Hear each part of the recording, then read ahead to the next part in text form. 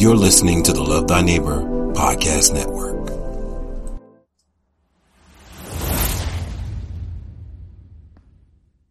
All right. How are you guys doing? Welcome to the Love Thy Neighbor Podcast Network. I'm your host, Anthony Wilson.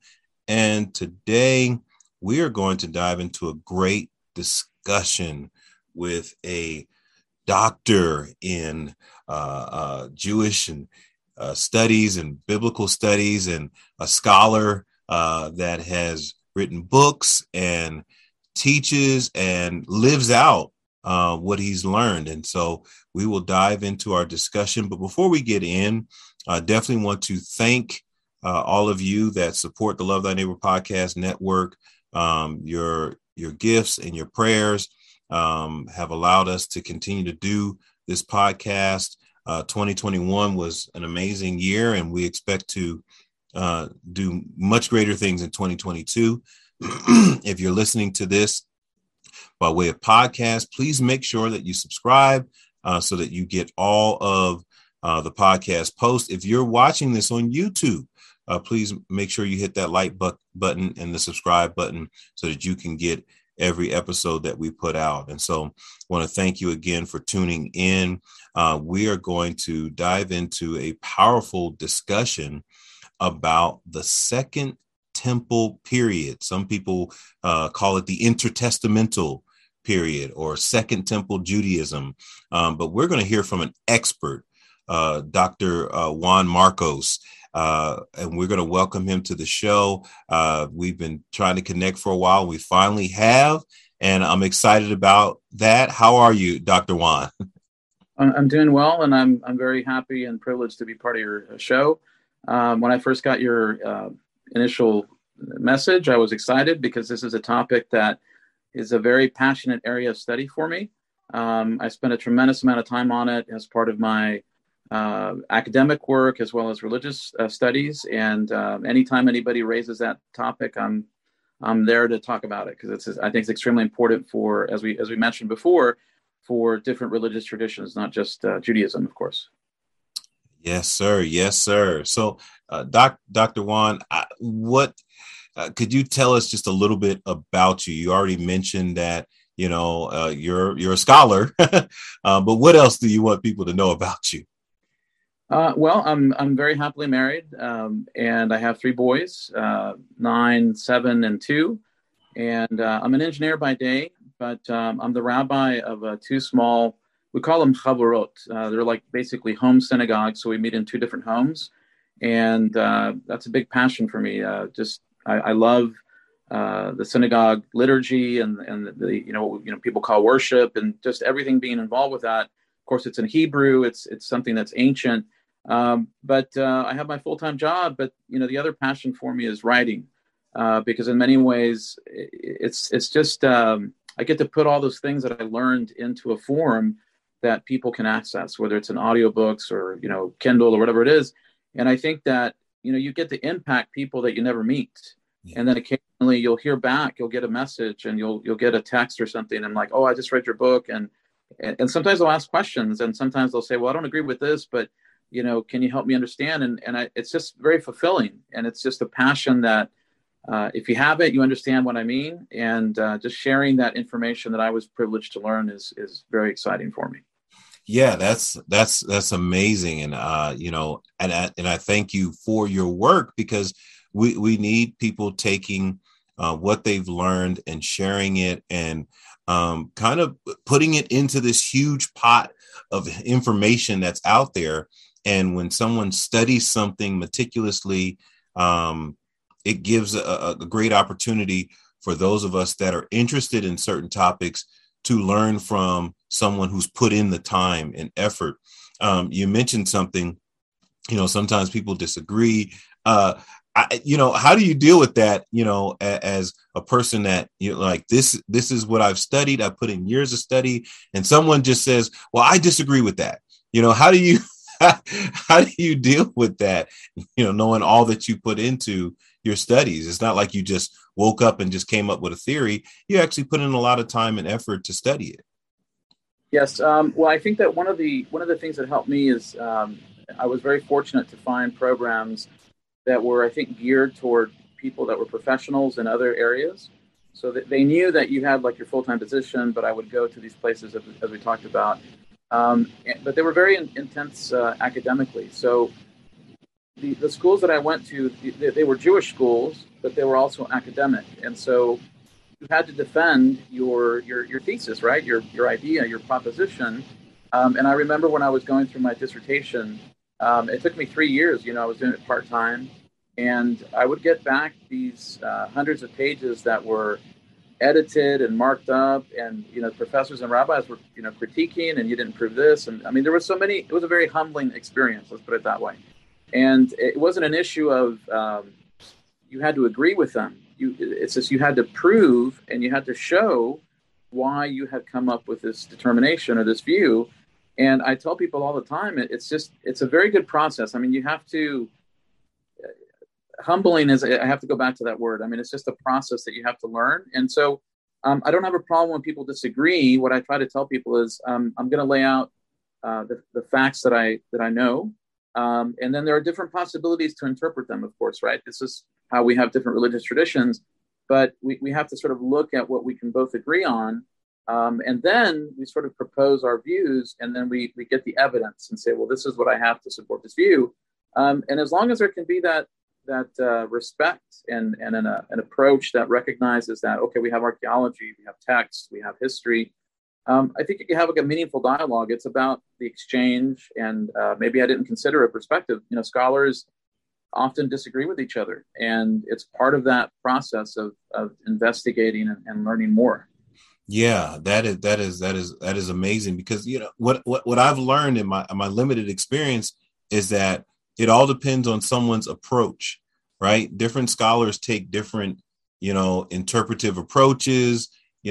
Someone may come from a philosophical point of view. Some come from a theological point of view. Some come from a historical point of view. And when they're coming together and they're having discussions, they are bringing nuances to each other that may be valuable. If you're willing to, like you said, sit down and kind of listen, like, okay, I never considered that. Let me put that into the calculator and see what comes out, with that. So I think that's a great process in any discipline. I think so. I think that would help even, just in common communication, just being able to talk to people who think differently. And I think, as you being a rabbi, living in the United States, you probably come across a lot of people who think differently, Yes. than you do. And so what you said about being humble, I am 100% in agreement with. Humility might be the untapped superpower. Humble people can get a lot farther in a conversation than prideful people. Well, I could mention one thing. Our family of Sephardic Jews. We have a background of Spain and Portugal, in the Mediterranean, like Morocco and so forth. And in the medieval period, there were, of course, Christians, there were Jews, but there were also Muslims in the peninsula. And this interchange, it could be problematic sometimes. I mean, obviously there was violence, but there was also an exchange of ideas. And one thing that Islam brought was a rediscovery of ancient Greek texts and histories and things like that. And they sort of put that on the table, and Christian and Jewish scholars they would translate these documents into their respective languages, and at least intellectually there could be some kind of interaction. Right. And I think, talk about America, it's the same thing. Like, we live in a pluralistic society, and I think that the Jews, when we first came to the United States, they were happy. I mean, they were privileged to be here. And they recognized that in Christianity there was a love for the biblical texts, and I think they sort of they found some common ground with that. And I think that when you can find that common ground, you have to have respect, you have to have humility, and that can really open up these kinds of exchanges, right? You can dialogue, you can learn something, and it doesn't mean that a person has to be completely in sync, but as long as you can have that open conversation, I think it resolves so much anger and hatred that we see, throughout different parts of the world, where there's no tolerance, just for a basic discussion. So yes, I agree. Thank you for that. Um, so let's get a little bit deeper into our discussion.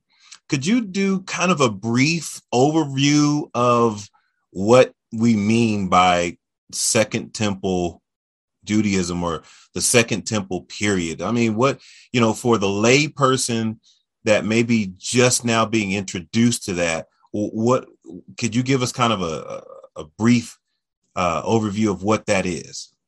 Yes. So I think most of your listeners, I'm sure, are familiar with King David, or so what we have in ancient Israel is we have these independent tribes. They're tied to each other by an ancient history. They're genetically connected to each other. They have a family history, but in many ways they're sort of like independent states. They don't necessarily get along all the time. You see that in the biblical text, but they have these external threats: the Philistines and the Moabites, the Ammonites, all these different groups that are there. And so Saul comes on the scene, and he becomes the first king of what we call the United Monarchy. So there's the 12 tribes come together to some extent, because there's always some resistance. And they say, okay, we'll back this individual really as a chieftain. His purpose is to make war against these people, to defend the people of Israel. And as we see even in the book of Samuel, sometimes his power is limited.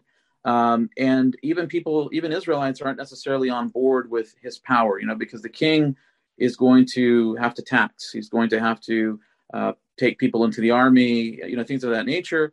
So there's always that issue of power and the lay people and what they have to give up. But he becomes the first king of Israel.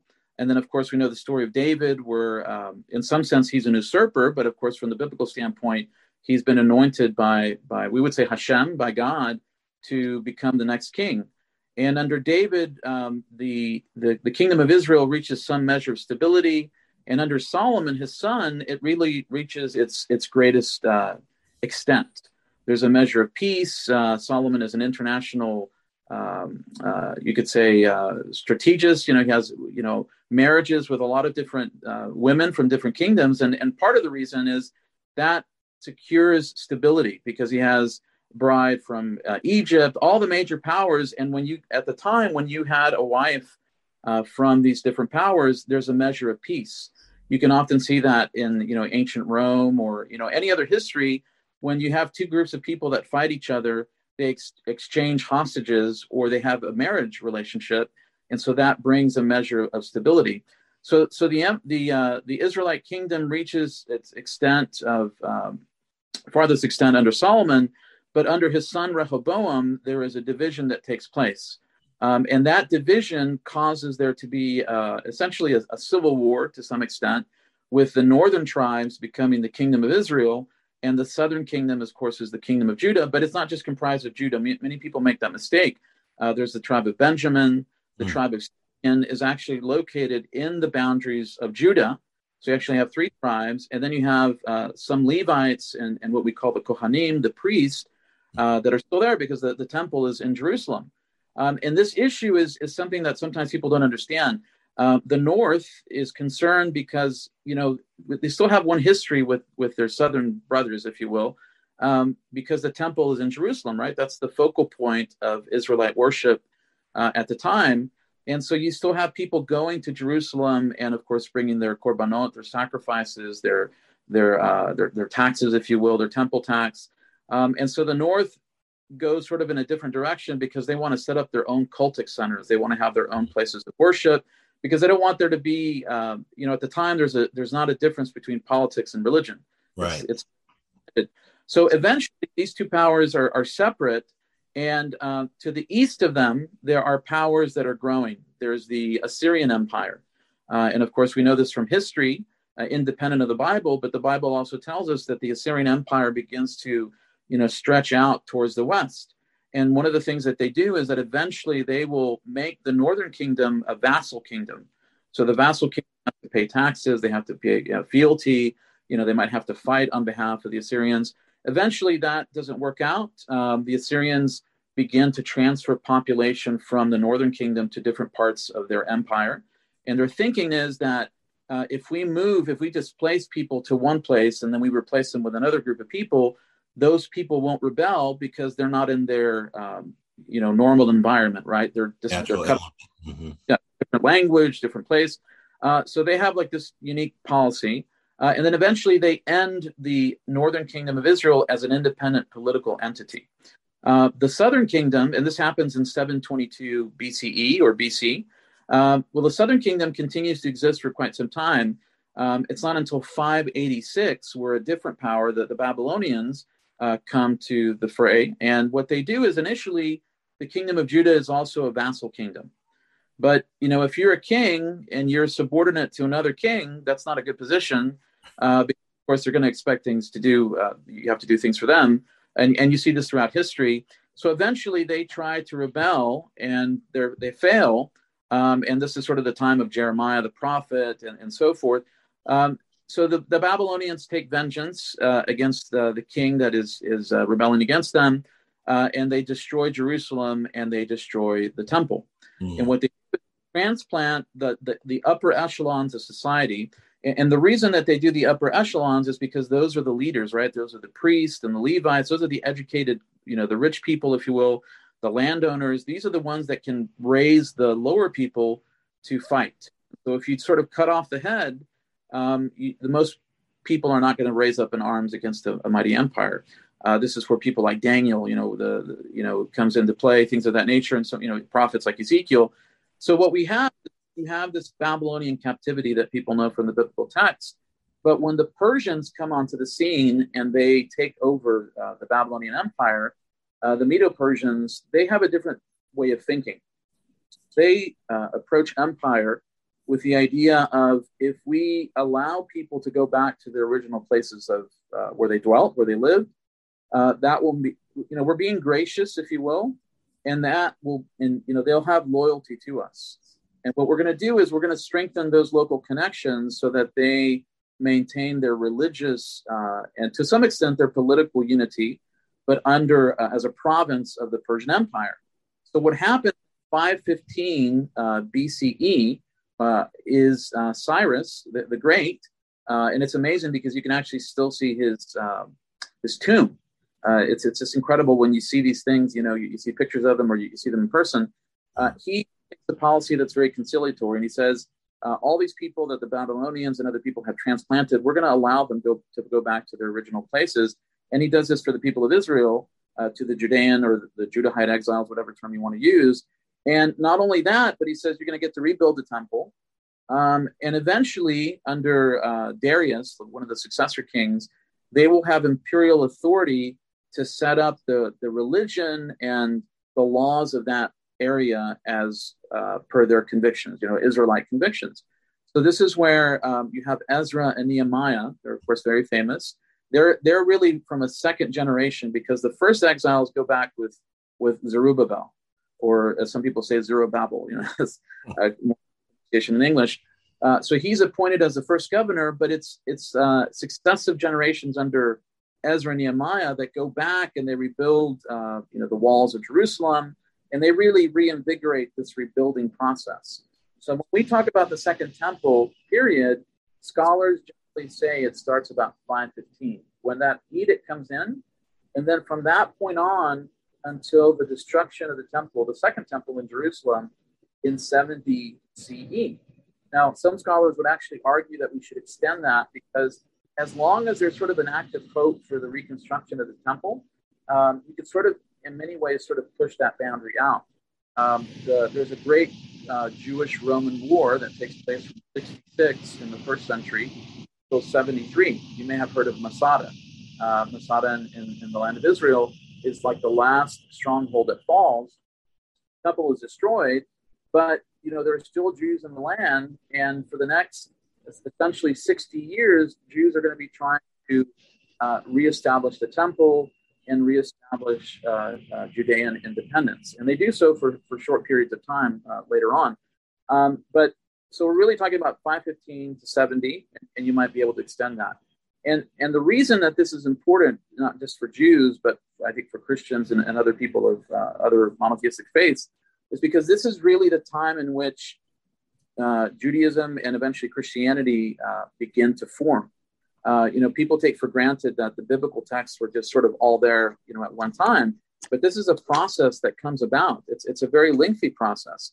And the consequence of the first temple being destroyed causes a lot of impact on interpretation of biblical text. Because remember, when the exiles go into Babylon and they're there for decades, and of course many of them stay. This is why there were Jewish communities in Iraq, and even today there are Jews in Iran that have been there for thousands of years. I mean, it's incredible because these people can trace their way back, to antiquity, and so these texts, the text becomes more important in many ways than the temple.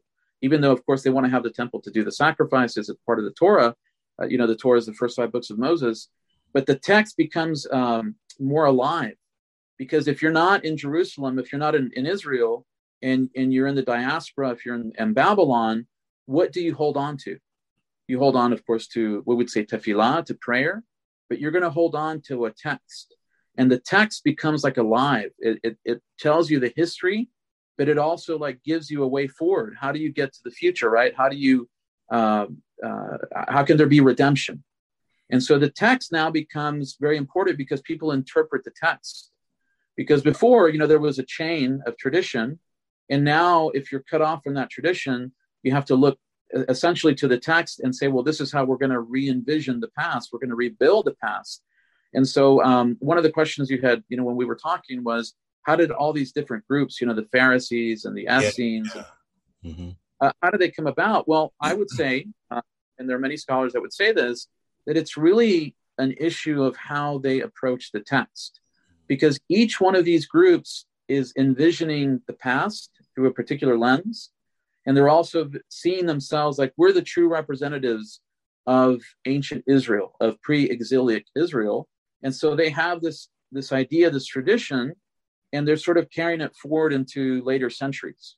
And they're saying, no, you're not doing things correctly in the temple. It should have been done this way because, we have this tradition and maybe we have a different calendar or we have a different approach to this, what we would call halakha. Halakha is the Hebrew word for, it literally means the way to walk, but it would be Jewish law. Like, how do you keep the commandments, the practicalities? And so guess what? These groups have different interpretations on the halakha and halachot in the plural form. So Dr. Juan, there's a text in the New Testament where Jesus kind of chastises these religious leaders, and he says the traditions of men are making the word of God of no effect. From a Second Temple period, can you kind of speak to what could he have been talking about? Yes. So let me start like a traditional Jewish view, and then I'll sort of. Yes. So in traditional Judaism today, we believe, that God revealed the Torah to Moses at Sinai and to the people of Israel. I think, Christians, would agree with that. We believe also that the Torah, it's sort of like the Constitution of the Jewish people, like the Constitution of the United States. So today we don't rule by the Constitution, right? I mean, if you pass a law on speeding or your property taxes, all those kind of things, they're not really in the Constitution.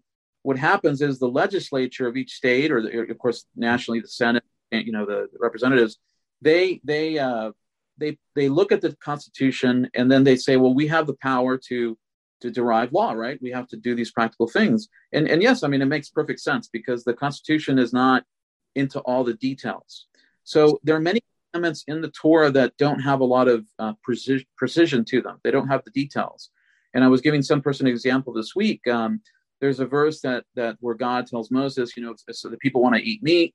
They can slaughter it if they're not at the temple or at the tabernacle, the Mishkan, but they should do the way that I have shown them, the way that I have, instructed them. I'm paraphrasing, but you can look it up. And so we have a tradition that goes back thousands of years that says when you have an animal, you have to slaughter it in a certain way because we want all the blood to drain according to the Torah. You have to make sure it's not torn because the Torah says you shouldn't eat something that is torn in the field. There are all these, intricacies that are there. And so the oral law is what provides us like with the details of how to do the commandments, how to keep the Sabbath, how to keep Shabbat, how to keep the kosher laws, all the details. So in the first century, you have these different, they all believe that the Torah should be kept. There's not a disagreement with that. The issue is the implementation of it. So Jesus, in that sense, is having what we would call a halachic debate with his fellow rabbis and Pharisees and Sadducees, because his teachings, this is sometimes a shock to many Jews as well as to Christians. They fit perfectly in that matrix of the Jewish world of the Second Temple. And in that world, you can debate and disagree. And yes, there may be something that is, needs to be corrected. We have those kinds of cases today in the Jewish world, but it's part of this process of, detailing what is important and then the details. And I think that, one thing that you see in the Gospels, my understanding is that, he's sort of concerned with the big picture. But then he makes these comments, and you can correct me, where he says, you tithe of mint and cumin, of spices. Mm-hmm. He says, if I remember correctly, the weightier matters of the Torah. And then he says something amazing, and this is, because I had incredible rabbis and professors. They were Orthodox and conservative and Reformed, but they were very well versed in the New Testament because they saw it as part of the literature. They're part of the literature and the experience of Jews. And he says something amazing. He says, you should have done the former without neglecting the latter. So it's not the details that are bothering him. It's really, I think, where the heart is, right? What's the most important? And then you build from that. And so I think that that's the context, is that there's, in the Second Temple, things are still fluid because the temple, the first one has been destroyed. The diaspora has not been resolved. There are Jews all over the place, right? I mean, there's still Jews in Babylon. They haven't come back, maybe because for financial reasons. It's not easy to live in the land of Israel. Even today, in the modern state of Israel, we have people from the United States that go to Israel, and guess what? It's not easy to make it. I mean, Israel today is known as a great technology powerhouse, but there's a lot of, there's a disparate society. Some people do very well. It's like the typical story. Some people do very bad. It's very difficult for immigrants, new language, new culture. So you can imagine the Second Temple, if you're trying to cross, the desert and all these kind of things, people sort of just find themselves where they're at.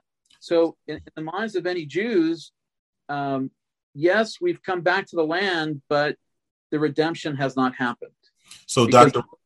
Juan, in Second Temple period, excuse me, sorry, there are some major events that happened that kind of shaped that era. The Maccabean revolt, Alexander's conquest. Can you kind of talk about those things just a little bit? Yes, and it's important. I'm so glad Maccabees, because this is sort of interesting. It's a parallel conversation. What's amazing is that you have the first book of Maccabees and the second book of Maccabees. Now, oddly enough, these are very Jewish books. I tell people these are like the most Jewish books that you could find. Interestingly enough, we don't have them in our canon. We don't have them in what we call the Tanakh, the Hebrew Bible, but they are in the Apocrypha. And so they're included in the Catholic Church's canon. They used to be in most Protestant canons, at least what I understand, until like the 1800s. The Eastern Orthodox churches have them. So they have these, it's interesting, they have these very Jewish books, in their canon. And the Maccabees are critical because in many ways, the only reason that we have a first century that we can talk about Jesus or the things that happen is because of the Maccabees. Because the Babylonians come on the scene, and as often happens, another empire comes. As I mentioned, that the Medo-Persians take over. And then, they have their time. We have events like the Book of Esther that are very famous under that period of time. And then we have the fall of the Persian Empire with the rise of Alexander the Great. And so when Alexander the Great conquers the Persian Empire, of course, he doesn't leave heirs. So he divides up this vast amount of territory that stretches into part of India, Egypt, the Middle East, the Levant, into Turkey, Asia Minor, so forth. He divides it among his 4 generals. And these generals, they sort of fight for their own region. And 2 of the generals that are standing are the Ptolemies, based in Egypt, but sometimes they control the land of Israel. And then you have the Seleucids, which control like the northern reaches of like Syria and some of the broader areas to the north. And so what happens is the Seleucids eventually gain control. We call them Syrian Greeks, because they're Hellenized. But whatever the case, they're in charge at that time in the 2nd century BCE. So we're talking about the 100s, but 100 years, 160, basically 200 years before the birth of Jesus, if you want to put it that way for people to reference. And they don't have any issues with Jews per se. I tell people they weren't the classic anti-Semite. What they wanted, though, is they wanted Jews to conform and to assimilate to their Hellenized culture. And so, again, they don't have an issue with Jews being Jews. They just, why can't you look like us? Why can't you eat like us? Why can't you dress like us? Why, hey, go to the gymnasium and do it naked. Why do you? I mean, they want, why, hey, if we put up an idol, hey, I mean, it's just an idol. What's the big deal? So for them, it's enlightening, right? They want to promote this Greek civilization. And the honest truth is that there are some people in Jerusalem that are like, hey, I mean, what's wrong with that? I mean, why does Jewish conflict, with modern or modernity? You can apply that to today. Right. And I'm sure you can in Christianity, right, in contemporary culture. And so there's a split in the Jewish community about, well, why can't we have gymnasiums? Why can't we have amphitheaters? And, why can't we do these things? But there are certain people that are like, wait a minute, we have a covenant with God. And the reason that we were taken to Babylon, hundreds of years before, is because we weren't faithful to the Torah, to the covenant. So now you're asking us basically to do the same thing. And they don't like that. Of course, they're going to resist. And what happens is the Seleucids are like, well, we're not anti-Jewish, but we're anti-Judaism or anti-Jewish faith. And so the masses rise to the occasion when they see, of course, a Jew, a fellow Jew, participating in a sacrifice, that is unacceptable. And so you have these groups of Kohanim, these priests that become essentially guerrilla fighters. They become insurrectionists, and they take on the Seleucid Empire. And what people don't understand is that it took 25 years. When we talk about Hanukkah, which incidentally is mentioned in the New Testament as the Feast of Dedication, that's only the beginning. That happens very early on in the rebellion because they're able to take the temple. But 25 years past, they're still fighting the Seleucids. And one of the things that the Maccabees do is they forge a relationship with the Romans. So they have like a relationship. They're still fighting the Seleucids. They expand their territory. And eventually they will get to the point where they can have an independent Jewish kingdom, which lasts, depending on how you count, for almost 90 years. Mm-hmm. And it's important for, people interested in the New Testament is because Herod the Great arises from the end of that period. And the Roman entry into the land of Israel is caused because of Jewish infighting, because you have two brothers that should be the priest and king. And it's like, well, wait a minute, which one? Why can't I be the king? And so what they do is they ask the Romans, who they were previously allied with, can you help us resolve this dispute? And so the Romans were, oh, you want us to come into the land of Israel and help you solve this? Of course, So Pompey, the great Pompey of the triumvirate, he says, sure, I'll come in. And of course, he desecrates the temple. And of course, the Romans never leave. But what the Romans do is they'll set up a vassal king. And this is where Herod, of course, comes into play and his sons, because that way the Romans are like, hey, I'm keeping the peace, Pax Romana. You guys have some measure of freedom. You get to keep the temple. You pay us our taxes. And this sets the stage for the first century, because this is where you read the New Testament or other writings, not just the New Testament, the Apocrypha, Pseudepigrapha. And of course, the Romans are there. You have Jews that are struggling with the Romans. You have Jews struggling with non-Jews, assimilation issues. And then you have these independent holy men and charismatic figures, one of them being Jesus of Nazareth. And this is, from the Roman perspective, this is very problematic because they don't want anything that upsets the peace, and they don't want anything that disturbs taxes, right? And so their approach is that if somebody is saying that this person is the Mashiach, the Messiah, this is a problem because the Messiah implies the kingship of David and the restoration of independent kingdom. So, it's for them, it's not a religious issue; it's a political issue. Then others, you mentioned these differences between the different groups. Not all groups believed in the coming of a Messiah. This is, I think, a mistake that many people make. Not all people believe that there was a resurrection. Not all people believed in necessarily the importance of angels and demons and things of that nature, because you have to look at it. If you look at the Torah, for example, only the first 5 books of Moses, there are many things that are not really spoken about. We read and we derive, Jewishly, Christian wise, we sort of interpret and we draw faith from these certain passages, but certain topics were not really that important, at least on a surface level. I think that's where the oral tradition is very important. So, Dr. Juan, let me interrupt you. You had mentioned the Kohen, the priests that were kind of warriors. I was doing a study and this term zealots and Sicarii come up. Yeah.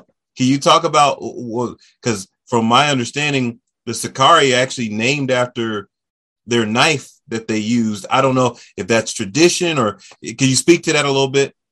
Yes. So generally, most people think of, the Pharisees, the Sadducees, because I mentioned the Essenes aren't, but they're a very important group, because that's where we, at Qumran, assuming that they're the same group, because even some scholars have debated, maybe it's an offshoot group of the Essenes. They're very similar to what we find in the New Testament. They talk about topics that are like strikingly similar. They talk about the Ruach HaKodesh, the Holy Spirit. They talk about the new. They talk about the way. I know in the book of Acts, it talks about the early followers of Jesus call themselves the way. There's a lot of similarities. They place a lot of emphasis on tevilah, immersion, ablution, and so forth. They're very important. The Zealots, people are divided exactly on what their religious philosophy was, but they were a group that may have been perhaps aligned with the Pharisees. They have certain beliefs about theology that may have been similar, but I think they took their inspiration from like the Maccabees, in the sense that we have to fight Roman oppression, because Roman oppression, remember, the Romans are polytheists. So from the Roman perspective, they don't have a problem with you believing in one God, as long as, it's in the pantheon, right? They can sort of recognize that. They have a sense that if you're an ancient people, there's a measure of respect that they should give to you. So they have like a measure of respect for Jews in that sense. I think that's why Christians suffered in the beginning stages, because they didn't know what to do with them. Are they Jews? Are they not Jews? Do they believe in God? They deny the pantheon, etc. So the Zealots wanted an independent kingdom. The Sicarii were maybe perhaps like an offshoot of that. And they were often, seen sort of as assassins. They play, they're sort of part of this revolutionary trend that is wanting to overthrow the Romans. The Sicarii seem to be a little bit more capable of reacting against, Jews that they saw that may have been too closely aligned to the Romans. So groups inevitably formed the basis in the 60s, in the 66. You have to think about something. The temple that Herod started to rebuild was this majestic project, and it actually does not stop until the early 60s of the first century. So they just finished the temple. Just guess what? You have an economic factor. You have thousands of unemployed builders, stonemasons, and all these people that have spent, they had a sort of secure job. And you have Roman procurators, the governors, who are corrupt, and taxes, and just all the things you can think of that would affect the modern society. They have that. And then they also have the Zealots and the Sicarii. And they're sort of saying, well, why not push now? And what happens is they take advantage of the departure of certain Roman officials, and they strike, and they actually have some success in the beginning, and they're able to keep the Romans at bay for several years. But eventually, of course, the Roman Empire has a tremendous military force, and it takes them quite a while, but eventually they're able to conquer. And as a consequence, I think scholars debate whether it was the intent of the Romans to destroy the temple, or if it was sort of an act of war, an accident. Because for the Romans, the temple was important because they used this as the point of control and also of taxes. And it was a sign of loyalty. What Jews would do is they had to deal with the emperor. We can't worship you. We can't, sacrifice to foreign gods. But what we will do is we'll make a sacrifice to our God, to Hashem, on your behalf in honor of the emperor. And that will be a sign of loyalty. And the Romans are, okay, we'll take that. You guys are sort of weird, you have your, oddities, but we'll accept that for old time's sake. because of Julius Caesar. He had a very favorable view of Jews and so forth. But when Jews decide we're not going to offer that sacrifice, that's a signal, and that's the signal to the Romans that something is up and that a rebellion has started. And so these groups are usually very small, but they're able to sort of drive up a lot of sentiment and emotion, and then it just sort of swells until they find themselves in this war with the greatest power at that time. Thank you for talking about that. I thought it was very interesting, that there was, like you said, there's these different groups, these independent groups, they pretty much all want the same thing, right? They want the temple, they want their traditions, they want to be able to worship freely, but they're all going about it differently.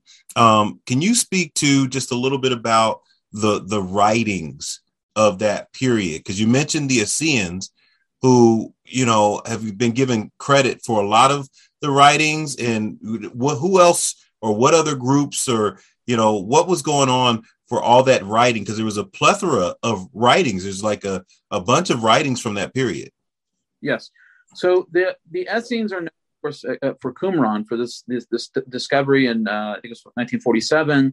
All these scrolls were found. There's a tremendous amount of biblical text, and I think even this year, or last year, I should say, there was like a discovery of another cave and some additional fragments. It's incredible because before that time we had Torah scrolls. I mean, we have some even here in our small synagogue, but the oldest scrolls that we had only went back, I think, maybe to the 9th or 10th century, if I remember correctly. So you're talking about relatively late.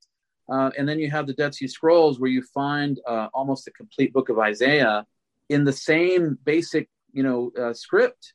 And if if you can read this Isaiah today, you could read it back then, and then you find all kinds of a treasure trove of documents that we only knew existed in Greek or in other forms, like Ecclesiasticus. It's part of the Apocrypha, the Wisdom of Sirach.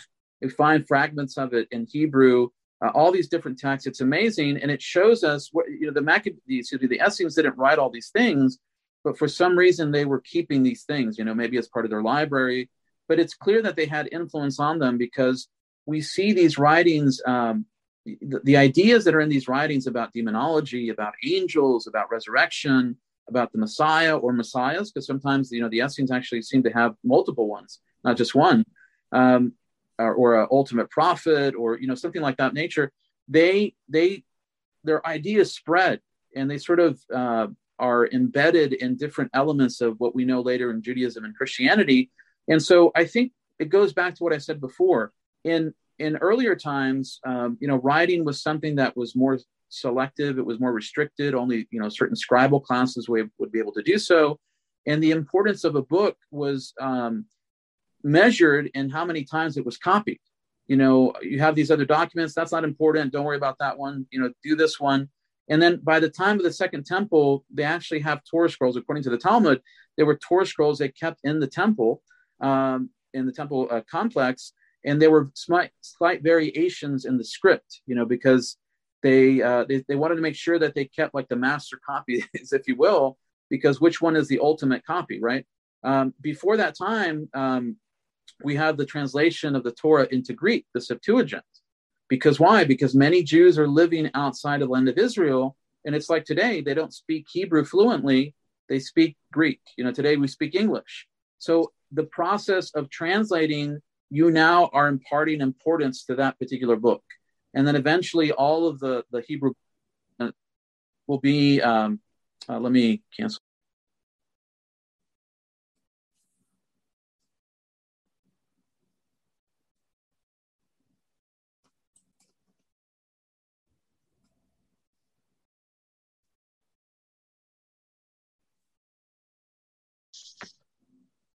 Yes, I'm sorry about that. There was we got cut off there temporarily. It's okay. It's okay. We'll pick it right back up.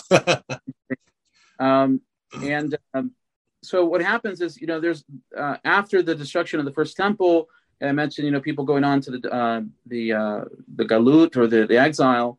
The importance of texts, is elevated, and there's more writing that happens, and these texts become more, central to the lives of the people, because they're not in the vicinity of the temple, and so the reading of Scripture becomes more important. and people begin to sort of become more familiarized with it. Because before, you might rely on the priest or the Leviim, the Levites, to sort of teach. But if the center of that existence has been destroyed, you have to develop another class of individuals to transmit that. And what do you have? You have scribes, like Ezra. He's a scribe, and he's also a priest. But, so you see the change in roles. And as part of this happens, people begin to write more. People begin to, reminisce about the destruction of the temple, the exile, the future redemption. And there is a lot of activity that takes place as a consequence of this. And there are traditions that are alive that are being preserved. For example, I'm sure you're familiar with the Book of Enoch, and that's mentioned very briefly in the New Testament. But its ideas are found throughout the New Testament, even if they're not specifically, named as attributable to Enoch. You find that at Qumran. You find that in various books, like the Book of Jubilees, which the Ethiopic Orthodox Church includes as part of its canon, if I understand correctly. These traditions have spread, and in some quarters, they're actually considered to be sacred texts, like they're sacred, they're scripture. It doesn't happen in all quarters, but these texts begin to become very prominent, and these ideas, begin to reflect the different groups and their views. So, for example, if you're a Sadducee and you say, well, we have the Torah, that's what God revealed at Sinai, and ultimately everything else, is secondary. Well, guess what? In the Torah, there's not really an elaboration about a resurrection. You can derive it, from exposition, or you can derive it interpretively, but it's not like a clear statement, right? You die, this happens, clearly. But they would say, well, we don't have any proof that there's a resurrection, so our concern is only on this life. We don't know that the soul is immortal. So you can sort of start thinking, even if you don't agree with them, you can start to see where the emphasis on certain books becomes the way that you interpret. If you didn't believe that Daniel was a part of the canon, then, in Daniel, you have a very clear message about resurrection, right? It's like the clearest picture. In other texts, you have like allusions in the book of Ezekiel, Isaiah. But if you don't include that text as part of your canon, well, that's like another strike. And then when it comes to figures like the Messiah or the Messiahs, that also depends like on an interpretive tradition, like an oral tradition. Because you have to sort of extract it. You have to look at the text and sort of look beyond like the plain meaning often. Because what does that mean, right? What does redemption mean? What does salvation mean? And so everybody is looking at these texts, and it's not that they're rejecting them. It's that they have their own conviction and approach, and then they go on a different route. And then, of course, in early Christianity, you have a particular claim that is made, and of course, it follows that route. And then you have these divergences that occur as a result. So you saying that brings up a thought to my mind.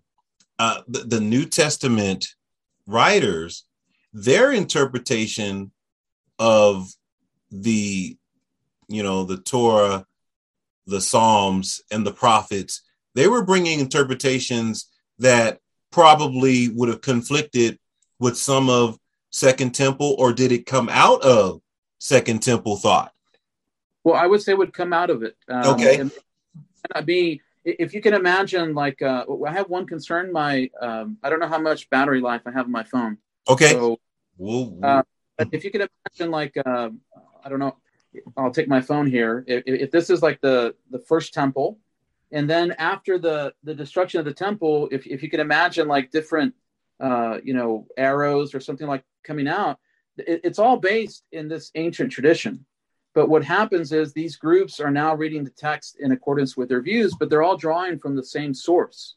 So even if you have a disagreement on one particular issue, it's not that it's like it's a greater conflict. It's like it's interpretive difference, right?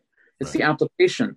And so Christianity in its early form, for lack of a better term, they're drawing from all these ideas. That's why when I mentioned like Enoch, there are so many ideas in the New Testament that are taken for granted. And only by looking at these other texts can you say, oh, that seems to be like the assumption that they're making. Or if we look even later at rabbinic texts, there's a lot of disagreement among scholars to what extent we can use later rabbinic texts to inform the Second Temple period. But I hold the view that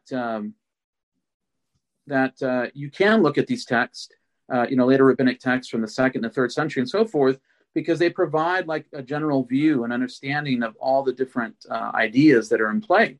And so, there's many ideas in the New Testament that they're not explained. It's sort of like the Torah.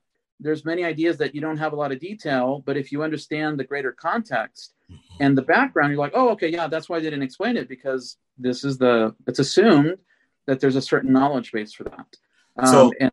Yes. So just because of, I don't want to lose you. Yes. This question's important and it's kind of a little off topic, but there are groups of people today that dispute Jewish heritage, and they'll say, well, these people aren't the real Jews that are over there in, Jerusalem, and these are who the real. How do you sort through, different groups trying to claim heritage, and may not be or may be, or how does that even work? I don't know if you've even encountered those types of conflicts.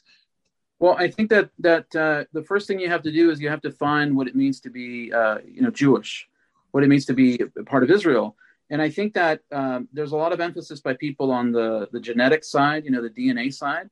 But, the difference in traditional Judaism, so I have to give that perspective, is, it's not simply a faith. It's not simply an ethnicity. It's really a combination of these things. It's an ethno-religious, component. But we have, Jews that are Ethiopian. We have Jews that are Moroccan. We have Jews that are Spanish, our family heritage. We have Jews in Russia. And people say, well, how can that be? That doesn't make any sense, because it's a people. And a people can absorb people from different places, and they become part of that family unit. And so an ethnicity, I think it's very true, like in Hispanic context, and this probably may explain it. I have some friends that are Dominican and some that are Puerto Rican, and they have some ancestry that is African, but they identify as Latinos. Why? Because they speak Spanish, they have Spanish culture, they eat Spanish food. I mean, it's a very different kind of thing. Then we have some people who are fair-skinned. They're, for lack of a better term, they're white. I mean, there's no question about that. But if you ask them, I'm Latino, I speak Spanish, they have a shared history and a sense of a common past. And of course, in that context, it goes back to the peninsula, Spain, Portugal, etc. But I think it's the same way, is that Israel was the founding place of the Jewish people, and they spread throughout the world. And I think that one of the things that a lot of these groups that you mentioned sort of miss is that if you go to Jerusalem, if you go to Israel, it's like the United States. There are people of every color and every creed. Now, when it comes to religious practice, yes, the idea is that we have one Torah, and we don't have there are many different groups within Judaism today. It's usually over practice, the degree of practice. But when, they'll all say, yeah, the Torah was given at Sinai, they'll agree to these things. And the main institutions of identity, the Sabbath, these kinds of practices, they'll agree on.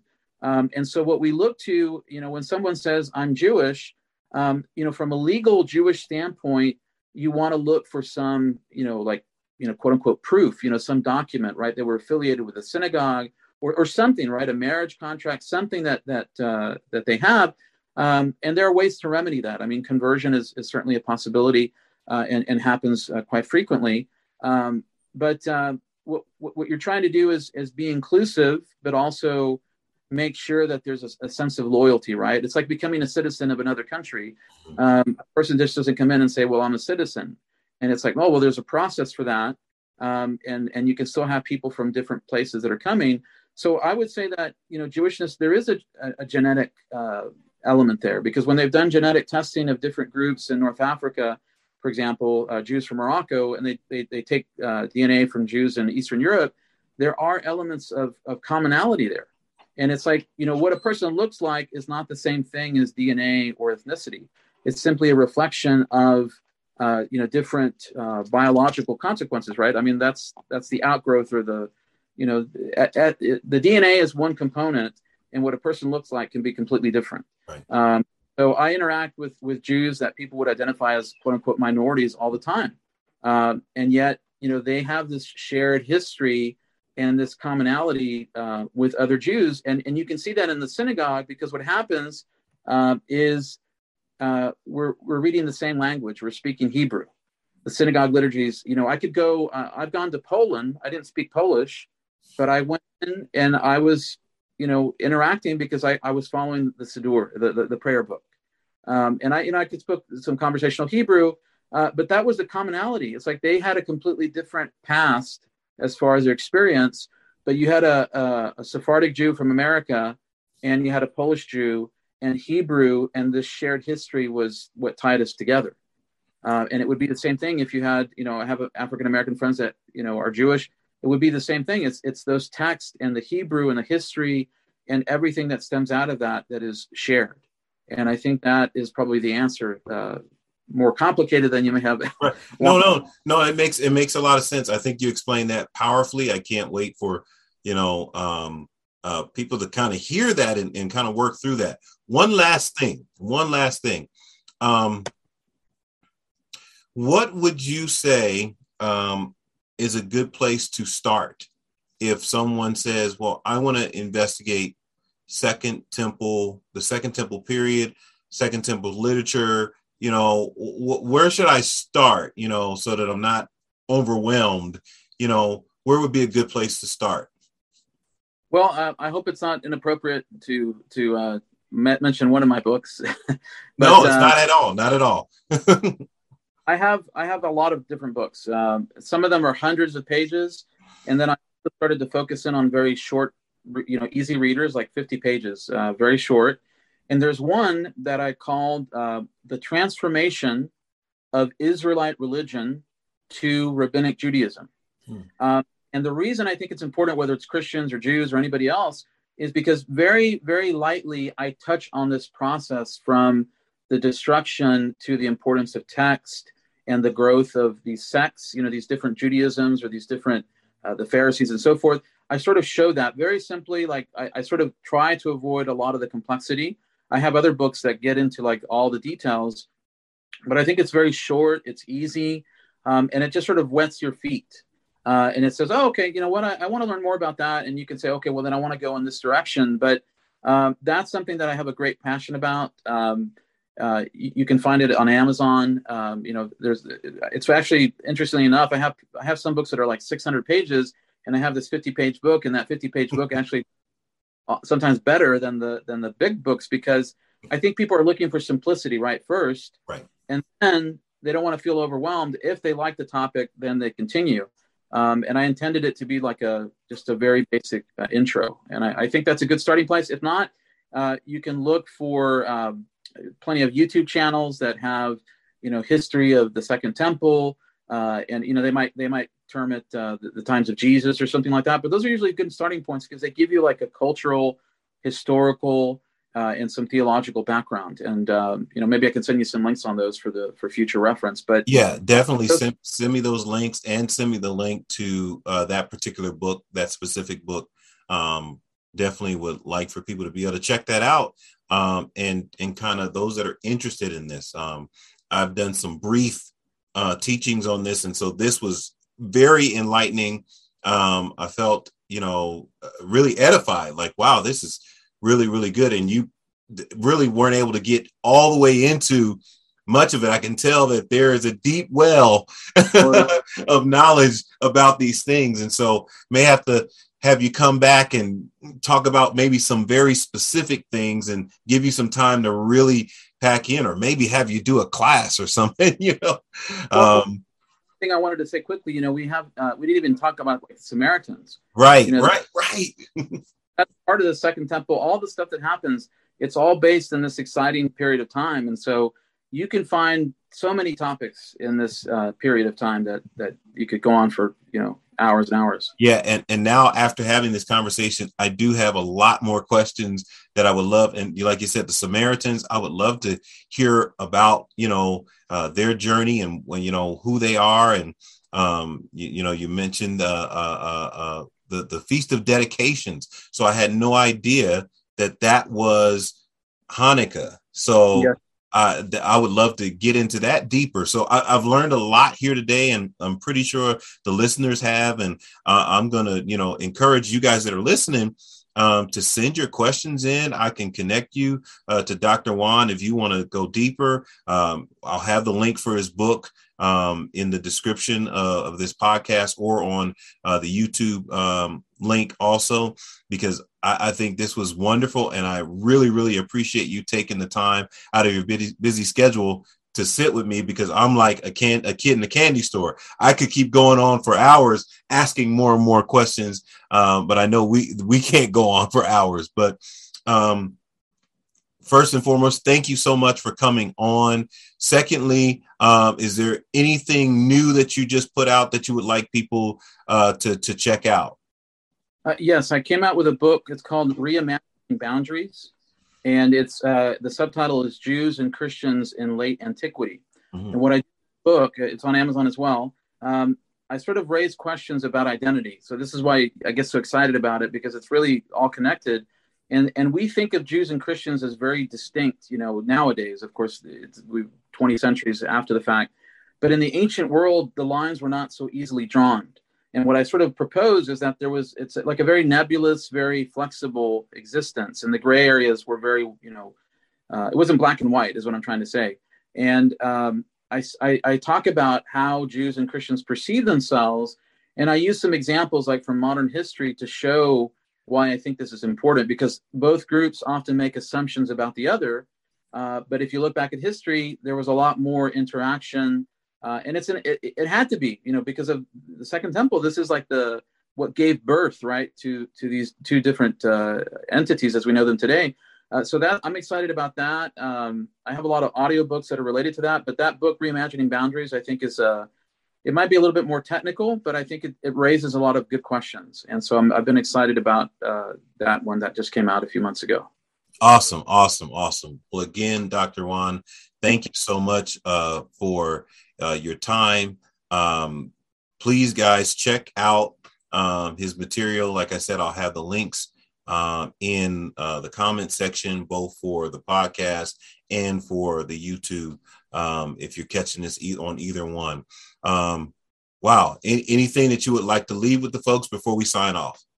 Well, I apologize for the interruption. My phone was dying, and I apologize for that. Thank you so much for the privilege. As you can see, I get excited talking about this.